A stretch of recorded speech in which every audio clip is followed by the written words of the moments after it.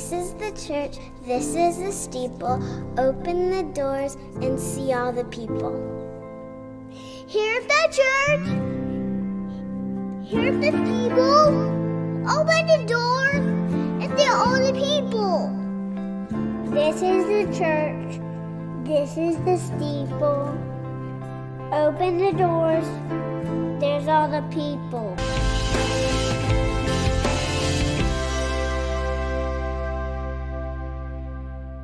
If you know these words, I invite you to pray them with me.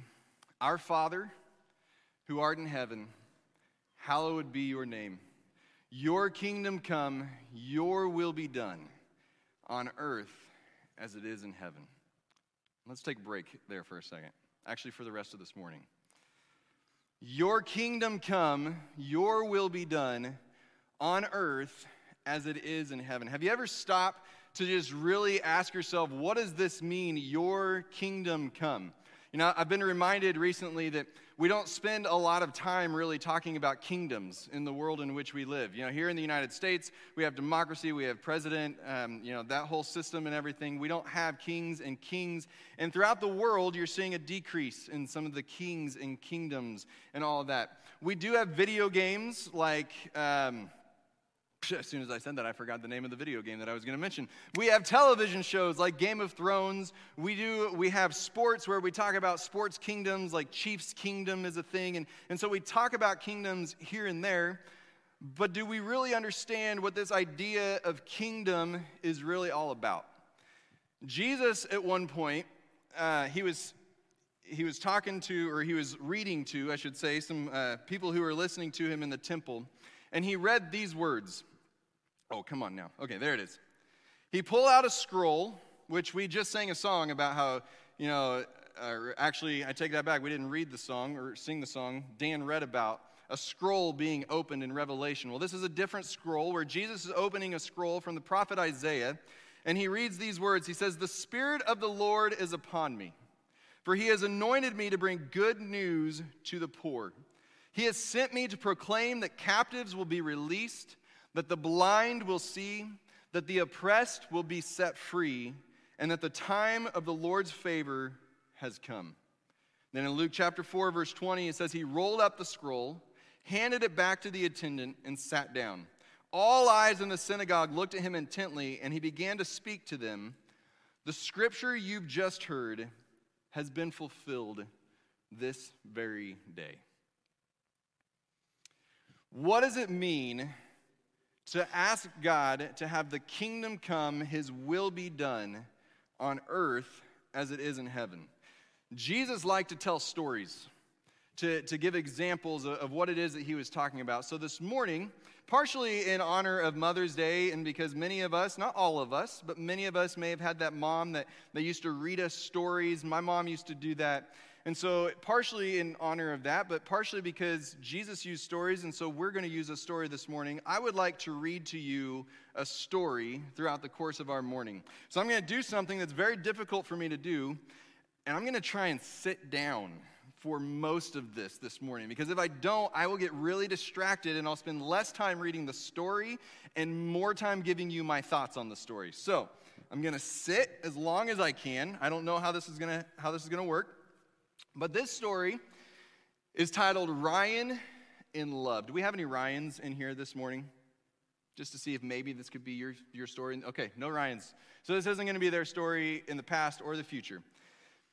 But this is a story titled Ryan in Love, written by a man named Bob. I didn't come up with the story. It's a true story. It's not my own story. But it starts out like this. We have a house down by the water, and there's a little grass path where couples hold hands and walk along the bay front. My wife and I sit on the back porch and hold hands a lot too as we watch the couples meander by. We're close enough to the water that they wave to us and we wave back, a nostalgic snippet from another time where people waved to each other during slow walks. Any of you remember those times where people just waved at each other all the time? Where I grew up, everybody waved when you drove past somebody. This is how I met Ryan. One day, Ryan came walking down the path all alone. Ryan waved to us, and we waved back like we did to everyone. But instead of moving on, Ryan just stood there on the path, waving and not moving.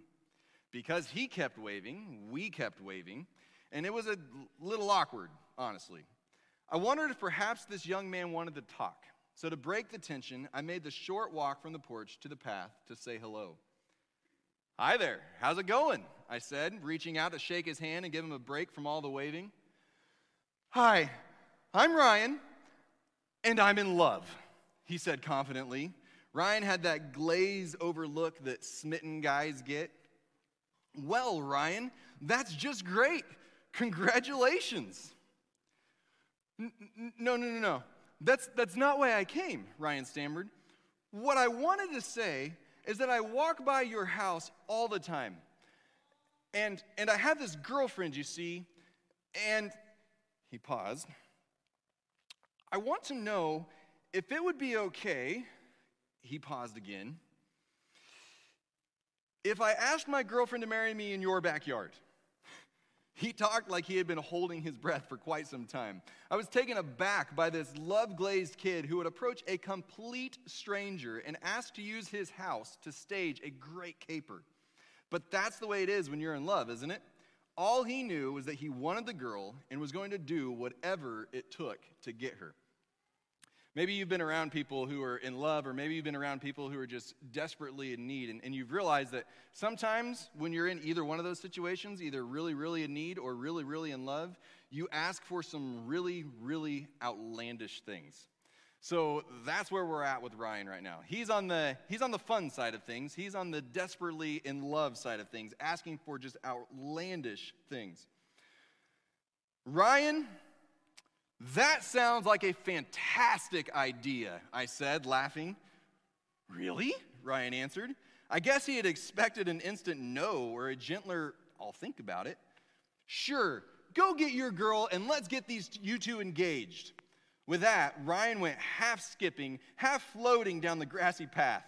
I think his feet hit the path about every 20 feet or so. He was being strategic. He was being audacious. He knew what he was going to do. He was going to get his girl. A few days later, we were sitting on the back porch again. Couples were walking down the path holding hands. We would have waved to them and they would wave to us. And then came an animated figure bouncing and waving happily with both arms. It didn't take long for me to figure out that it was Ryan, and I walked down to the path to greet him. "Hi," Ryan yelped with his wonderfully goofy, glazed-over, I'm in love grin. "Hi, Ryan. What can I do for you?" "Well, you know how I'm going to propose in your backyard?" Yes, I remembered that. "I was wondering if you think it would be possible for us..." He did another Ryan pause, so I knew whatever followed was going to be a whopper. "To have dinner on your back porch before I pop the question." I bit my tongue to keep from laughing out loud.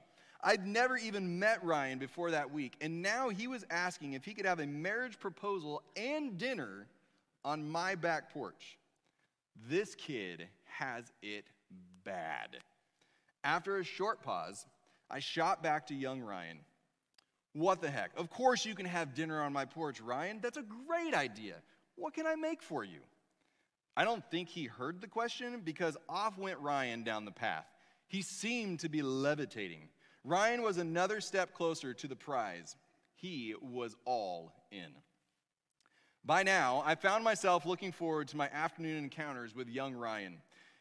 Do you feel like you're back in, having the librarian or whoever read to you since we've got the illustrations for you and everything up here? I worked hard on that part, I'm just saying. It reminded me how fun it was to be young and in love. I even started coming home early from work to sit on the back porch waiting for him. And sure enough, Ryan came bounding down the path again, so I went down to greet him. "Hi, Bob. Hey, I was thinking," and then the pregnant pause, "would it be possible for me to have some friends of mine serve us when we are having dinner on your porch?" "You bet," I shot back, laughing. I was already this far in with Ryan. What could it hurt to have a few of his friends over? "What a great idea. How many would it take to serve you two dinner?" I wonder this morning as we're thinking about the kingdom coming to earth, if maybe the kingdom comes to earth when we throw ourselves into meeting the needs of those around us. If maybe the kingdom comes just a little bit closer when we throw ourselves completely in like Bob is doing to saying, okay, let's figure out what else this person wants. What else do they need? Ryan looked up with a Cheshire cat grin and sheepishly said, 20? Did he just say that he wanted 20 people inside my house to be his servers? I was wonderfully stunned by the consistently audacious, I love the words Bob uses here, consistently audacious, almost vertical trajectory of Ryan's plans. What a great idea, Ryan. 20 it is, I said without hesitation. Ryan bounced away down the bayfront. A few days later, I was at my post, and almost on cue, Ryan came galloping down the path. Hey, Ryan, how are the plans coming? Well, he said, I was actually wondering if it would be okay if after dinner and after my friends leave, you could put some speakers on the porch and maybe we could dance for a little bit. Of course you want to dance on a stranger's porch, I thought. Speakers it is, I told him. Anything else? I was trying to get all the possibilities out of him now. Well, I think that about covers it for now. I'll ask her to marry me after we dance for a bit. Great idea, I said to Ryan. Go get that girl. And Ryan skipped off. A day or two passed with no Ryan sightings. I almost felt a low-grade depression sinking in on me. And then, almost as if on cue, Ryan came running down the pathway again. At this point, Ryan was a regular, and he bounded across the lawn and up the porch without any hesitation. I wonder if the kingdom comes a little bit closer to earth when we see past all the words, we see past all the requests, we see past all the actions, and we actually see the person in front of us, and we start to develop a relationship with that person so they don't have to sit there and give all the prerequisites ahead of time, but they can actually just say, hey, this is where I'm hurting. This is where I'm in need. I wonder if the kingdom comes to earth a little bit more when we get to that point. That's just me wondering. That's not in the story. He was pretty winded, actually, leaning over his hands on his knees, trying to catch his breath. I wondered if I should give him a paper bag to breathe into. After a few long moments, Ryan straightened up. There was a pause while our stares met. I had learned that a pause by Ryan meant there was another whopper of an idea brewing in his head. Okay, Ryan, what's up? It's great to see you. How are the plans coming? Do you, he exhaled, have, he inhaled, a boat? A boat? I was belly laughing as I asked him to repeat what I thought he just said. Yeah, do you have a boat? Ryan asked more confidently as he straightened a bit. Well, actually, Ryan, I do have a boat, I said with half enthusiasm and half awe at Ryan's love-induced, audacious bender. He had that glazed-over look again as he looked me squarely in the eyes. Well, can I borrow it? Ryan was out of control. He had no idea what an outrageous thing he was asking. He was completely unaware of and unimpeded by what was proper, what was acceptable, and what was conventional. So many times, I think we get caught up in how people are asking a question. So many times I think we get so caught up in whether or not we think that what they're asking for is appropriate that we fail to see the person who is sitting right in front of us. And I think that maybe the kingdom comes to earth just a little bit more when we stop seeing the problem and we make sure that we're seeing the person right there. You know, I have the urge so many times, and I'm sure many of you do too, where we see somebody asking for a need, and we don't help out somebody who's hurting and someone who's desperate simply because we're afraid that if we do it, we're going to encourage them to continue living in that lifestyle. We're going to continue contributing to other people, living off the government or living a lifestyle that we don't want to endorse. And so we begin to hesitate to see the hurts and to see the person because all we see is this big problem. And what happens when we begin to look through the problem and see the person? And we begin to look for how can we truly help this person that's sitting right in front of us. Maybe the kingdom comes to earth just a little bit more. Okay, Ryan, the boat's yours, I said. I'll take you and your girlfriend out on my boat after dinner at my house, after your 20 friends finish serving you, and after you dance together on my porch. You can pop the question to your girl up on the front deck of my boat. What Ryan didn't realize is that I had decided to one-up him. Why should he have all the fun? That night, I called the Coast Guard and told them about Ryan's elaborate plan and his glazed-over enthusiasm for his girl, which had swept him into a state of unparalleled whimsy.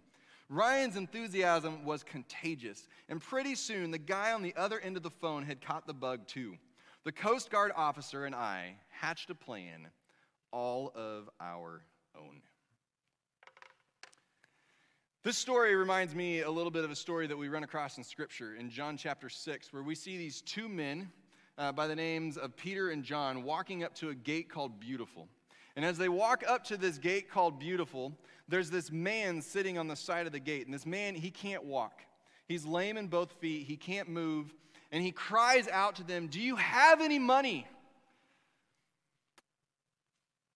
Now, you've probably been in a situation similar to that. I know I have. To where somebody's crawling out to you, "Do you have any money?" And Peter and John could have easily just looked at this man and done what I've done so many times in my life and said, "Sorry, I don't carry cash," and kept right on walking past. Anybody else willing to admit that they've ever done that? Anybody else willing to admit that there have been times when they did that and they actually had cash, but they just didn't want to stop and deal with it at the time? That's when it really makes me feel guilty because I lied on top of things. But they could have easily given that response to, "Hey, we don't have any money." In fact, they did give him that response. "Silver and gold we don't have, but what we do have, we give to you. Get up and walk." And the man got up and he walked. And now it's easy for us to read that story and be like, yeah, that absolutely sounds like the kingdom of heaven came a little bit closer to earth in that moment because these two men came along and they said, "Hey, I'm going to give you what I do have, and what I'm going to give you is the ability to walk again." And we're like, yeah, but we don't walk around with the ability to just tell people to stand up and walk again. That opens up a whole discussion as to why we do or don't have the ability to heal people in that way. We're not going there this morning. But we can easily just read the story and say, "I can't do that," and so that story doesn't apply to me at all. But what they did do in this story that we can do is they looked for a way that they could say yes to an individual who is in need and who is asking for some help. They couldn't answer the question in the way that the person wanted them to answer the question. They couldn't give him silver and gold, but they had something so much greater that they could give him. And I think that the kingdom of heaven comes a little bit closer to earth when we begin to, instead of looking for reasons to say no to things, we begin looking for the reasons to say yes to people. You know, Jesus, when we read in Luke chapter 4 earlier, he said he came to bring good news to the poor. He came to be here for the oppressed. He came to be here for the widow, for the orphan. He came to be here for the people who are in need. And we are called to follow him. We are called to do the things that he did. So when we do his things, when we do his will, the kingdom of heaven comes a little bit closer to earth, and that prayer that we're praying begins to come a little bit more real. But it's not an easy thing for us just to say, okay, I'm going to say yes to everything. And I'm not saying we should say yes to everything. But I do think that we can begin to develop a habit of saying yes. And one of the things that we can do is that we can work, just like as we see in this story that we're reading right now, Bob begins to get to the point where he doesn't make Ryan come to him, but instead he starts meeting Ryan out at the gate. Now he probably at this point doesn't know where Ryan lives, but he meets Ryan and he goes to him. What if we started looking for people who are in need of help instead of making them always come to us and asking for help? That's one way that we can begin to develop a habit of saying yes. We can recognize that we are not always going to be able to fix the problem, but what we can do is what we can do. I can't fix, and you can't fix, and we as a congregation cannot fix every issue that plagues people in our world today. We can't fix by ourselves the homeless problem by building homes everywhere and giving out money everywhere. And I don't know that that would be the solution anyway. But even if it was, we couldn't fix that all by ourselves. But what we can do is what we can do.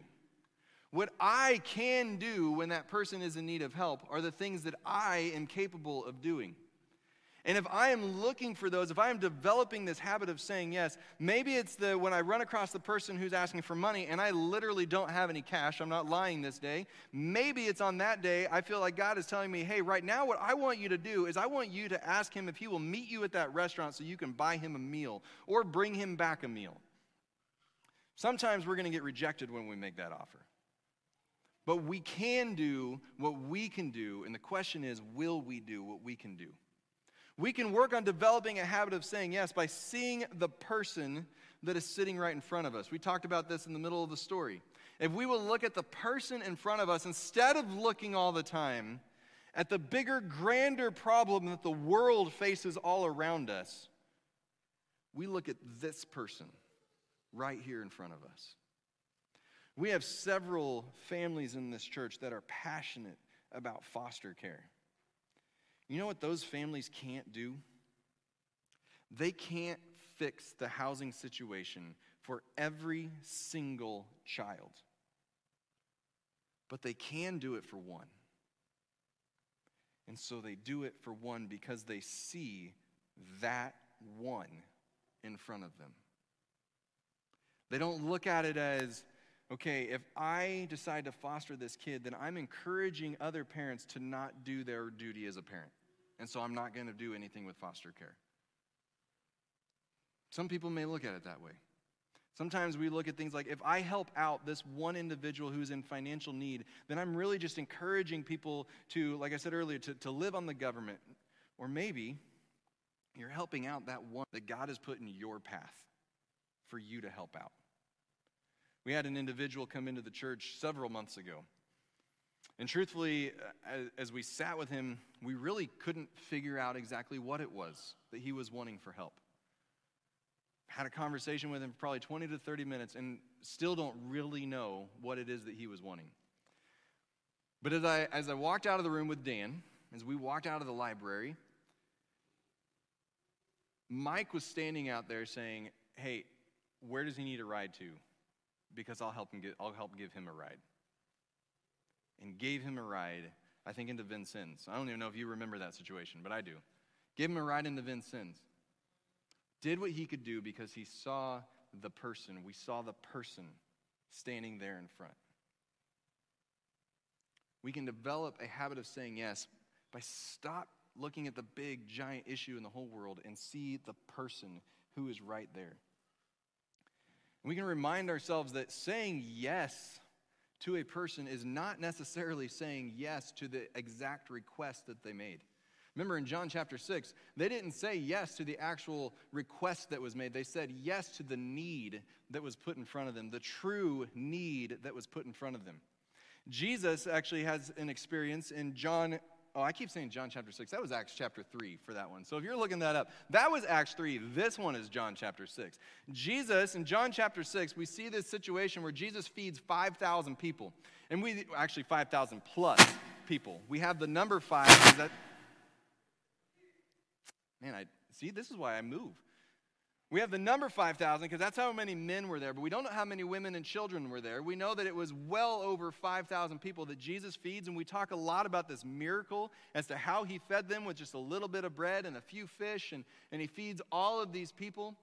But what we often don't do is look ahead in the story to the next time where people are standing in front of him and they're hungry. And they're asking him to do that same thing again. Hey, feed us. We're hungry again. And this time, Jesus doesn't give them food, at least not in the variety that you put in your mouth and you chew up and you swallow. Instead, this time, Jesus says, I've got something bigger for you. I've got a real solution for you today, one that you won't need again tomorrow and the next day and the next day. And you know what the people did? Most of them left. Sometimes, when we say yes, and we're actually looking for the ways to say yes that we're supposed to say yes, people are going to say, I don't want it. And they're going to walk away. And we have to be willing to accept that. But that doesn't mean we're looking for the excuses to say no.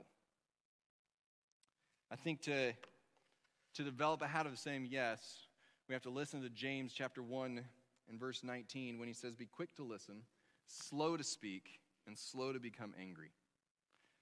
In other words, don't do what men have a reputation of doing and listen to the first 3 words out of the woman's mouth and then say, here's the solution, let me tell you. Just listen. Just listen. And listen to the whole thing. And then speak, if it's necessary. Then speak. I think the kingdom comes to earth just a little bit more when we begin to speak less and listen more. And I ask you, what would happen if the church, this, and what goes beyond this, if the church didn't stop worshiping together like we do here, but it also remembered to worship him all week long in these situations that we come up in our jobs, wherever it is? What if the church continued to care for those within the group, but also looked for ways to say yes to those who are outside the group?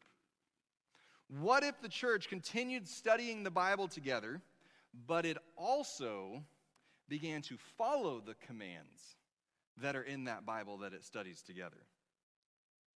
What if the church was less concerned with its political freedoms and was more concerned with letting people know about the eternal freedoms that Jesus came to give to everybody in the world, even those who think differently politically than you do?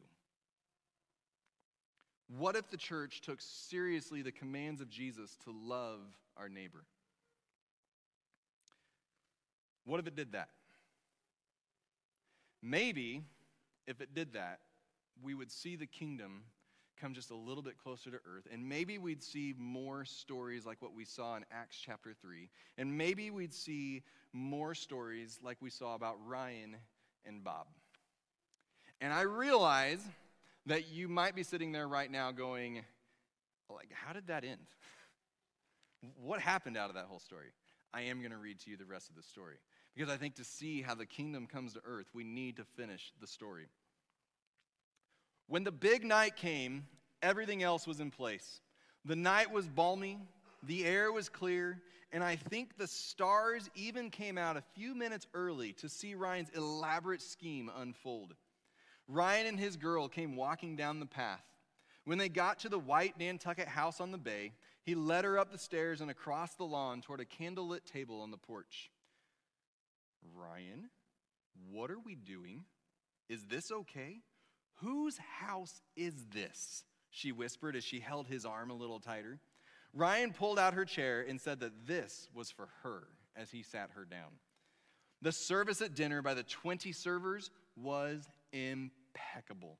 And the after-dinner dance was endearing as these two stood with arms around each other, slowly moving together on the porch.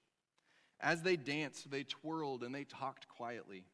By now, evening had fully set in, and the lights of the city, mixed with the stars, had gone home and invited all of their friends, telling them, "You have got to see this." The evening was coming to its natural end, and Ryan took his girl by the hand, and they headed back to the path. As they got closer to the dock behind the house, Ryan gripped her hand, turned, and took her toward a boat that was tied to the end. "Ryan, what are we doing?" she half demanded. "Come on," is all he had to say as they came onto my boat. I was at the helm, and they made their way to the bow. With the stars out in full view, we slowly motored out into the bay. And after a short time, we approached the spot where Ryan and I agreed I would stop the boat so he could pop the question. In a total coup de grace, Ryan had 50 more of his friends on the shore to spell out, "Will you marry me?" with candles. Okay, all of you women who are sitting next to your husband right now, give the guy a break. Like, come on, most of us aren't pulling this off. Ryan, and plus most of us don't have a Bob in our life who are going to help us with all this stuff. So just give him a break for just half a second. Anyway, they've got the candles out there, just in case he got tongue-tied or overwhelmed in the intensity and whimsy of the moment. With their flickering sign as his backdrop, Ryan got on one knee. "Will you marry me?" There was a gasp, followed by an immediate and enthusiastic yes!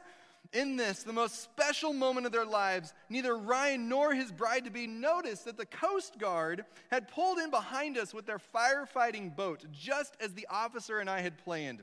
I gave the thumbs up, the sign that she said yes, and he shot off every water cannon he had on the entire rig. It was a song in New York Harbor on the 4th of July with the Statue of Liberty in the background. But it wasn't happening there. It was happening for Ryan. Ryan and his bride-to-be let the mist from the water cannon settle over them like 1,000 small kisses. Now, I have no idea if the wedding went off as smoothly as the proposal did. But what an incredible story of what can happen when we look for the opportunities to say yes, when people are coming and saying, "I have a need."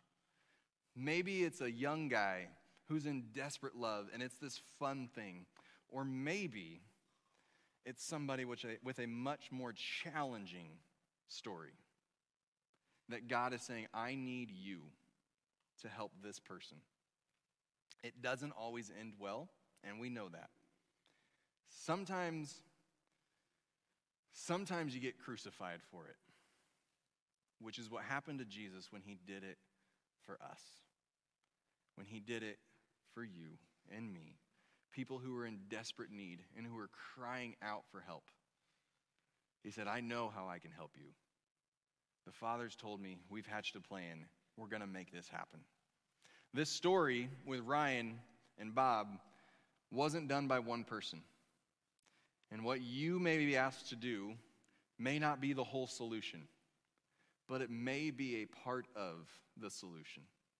A part of pulling somebody into the kingdom as it comes a little bit closer to earth. So I have a challenge for you this morning. Band, if you want to come back up now. I have a challenge for you this morning. That as we sing this last song, and it's actually an upbeat song. It's not what we would typically think of as an altar call type of a song where, it's more solemn and everything. But my invitation to you is to begin right here, right now, asking God how you can say yes when he puts people in front of you. Because I know what happens with me, and I'm guessing it happens with you sometimes, when we get to the situation and we think, well, I'll know what to do when the time comes. And we don't stop and prepare ahead of time for what we can do when the time comes.